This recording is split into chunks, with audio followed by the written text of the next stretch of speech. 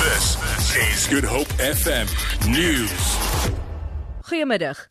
'n Groep polisiebeamptes van die Onluste-eenheid in die Adderleystraat ontplooi waar EFF ondersteuners 'n versetoptrede hou. Lede van die party betoog teen president Jacob Zuma wat vanaand sy staatsrede gaan lewer. Die EFF hou die betogings ondanks daarvan dat hulle nie by die Kaapstad Metro toestemming gekry het nie. Die EFF se Wes-Kaapse voorsitter Bernard Joseph sê hulle wil nie dat president Zuma die land toespreek nie, omdat hy oneerlik is. Die waarnemende polisiekommissaris het intussen die moontlikheid nie uitgesluit nie dat daar streng opgetree gaan word teen enigeen wat vandag die parlementsopening gaan ontwrig. President Zuma sal om 7 uur vanaand sy staatsrede lewer. Die polisiekommissaris Palani het op 'n spesiale polisieoperasie in Kaapstad die teenwoordigheid van die polisie en weermag verdedig en sê die moontlikheid van oproerige gedrag kan nie uitgesluit word nie. Hy sê die polisie gaan hulle bes doen om sulke situasies te hanteer. Die DA-hoofsweep in die parlement, John Steenhuisen, sê hulle verwag dat president Zuma 'n algehele verandering sal aankondig in die manier waarop onderwys in die land befonds word.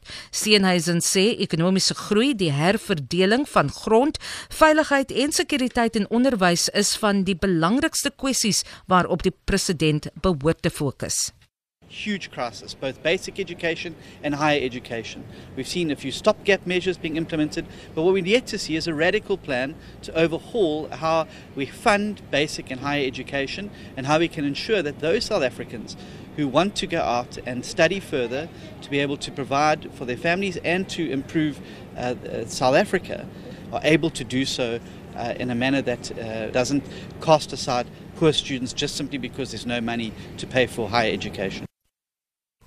Die polisie in Kaapstad het op Kreef met 'n geskatte smokkelwaarde van R50.000 op die N2 snelweg by Sellouris Pas beslag gelê.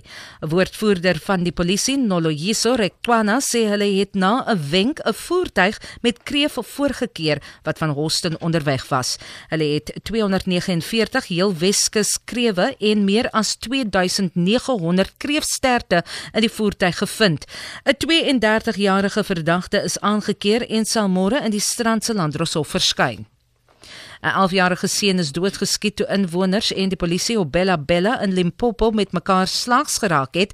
Inwoners betoog sedert Dinsdag oor 'n verhoging in munisipale heffings. 'n Woordvoerder van die onafhanklike polisie ondersoekdirektoraat, Moses Lamini, sal later kommentaar lewer oor die voorval. Dit volg te midde van aantuigings deur opposisiepartye dat verskille tussen die burgemeester, Jeremiah Ngobeni, en die regerende party se hoofsweep, Henrietta Ledwaba, die munisipaliteit se bedrywighede tot stilstand gebring het. Volgens 'n video-opname kan gesien word hoe Ledwaba personeel by die munisipale kantore uitjaag. Vir Good Hope FM nuus, ek's Vanya Kluter-Collison.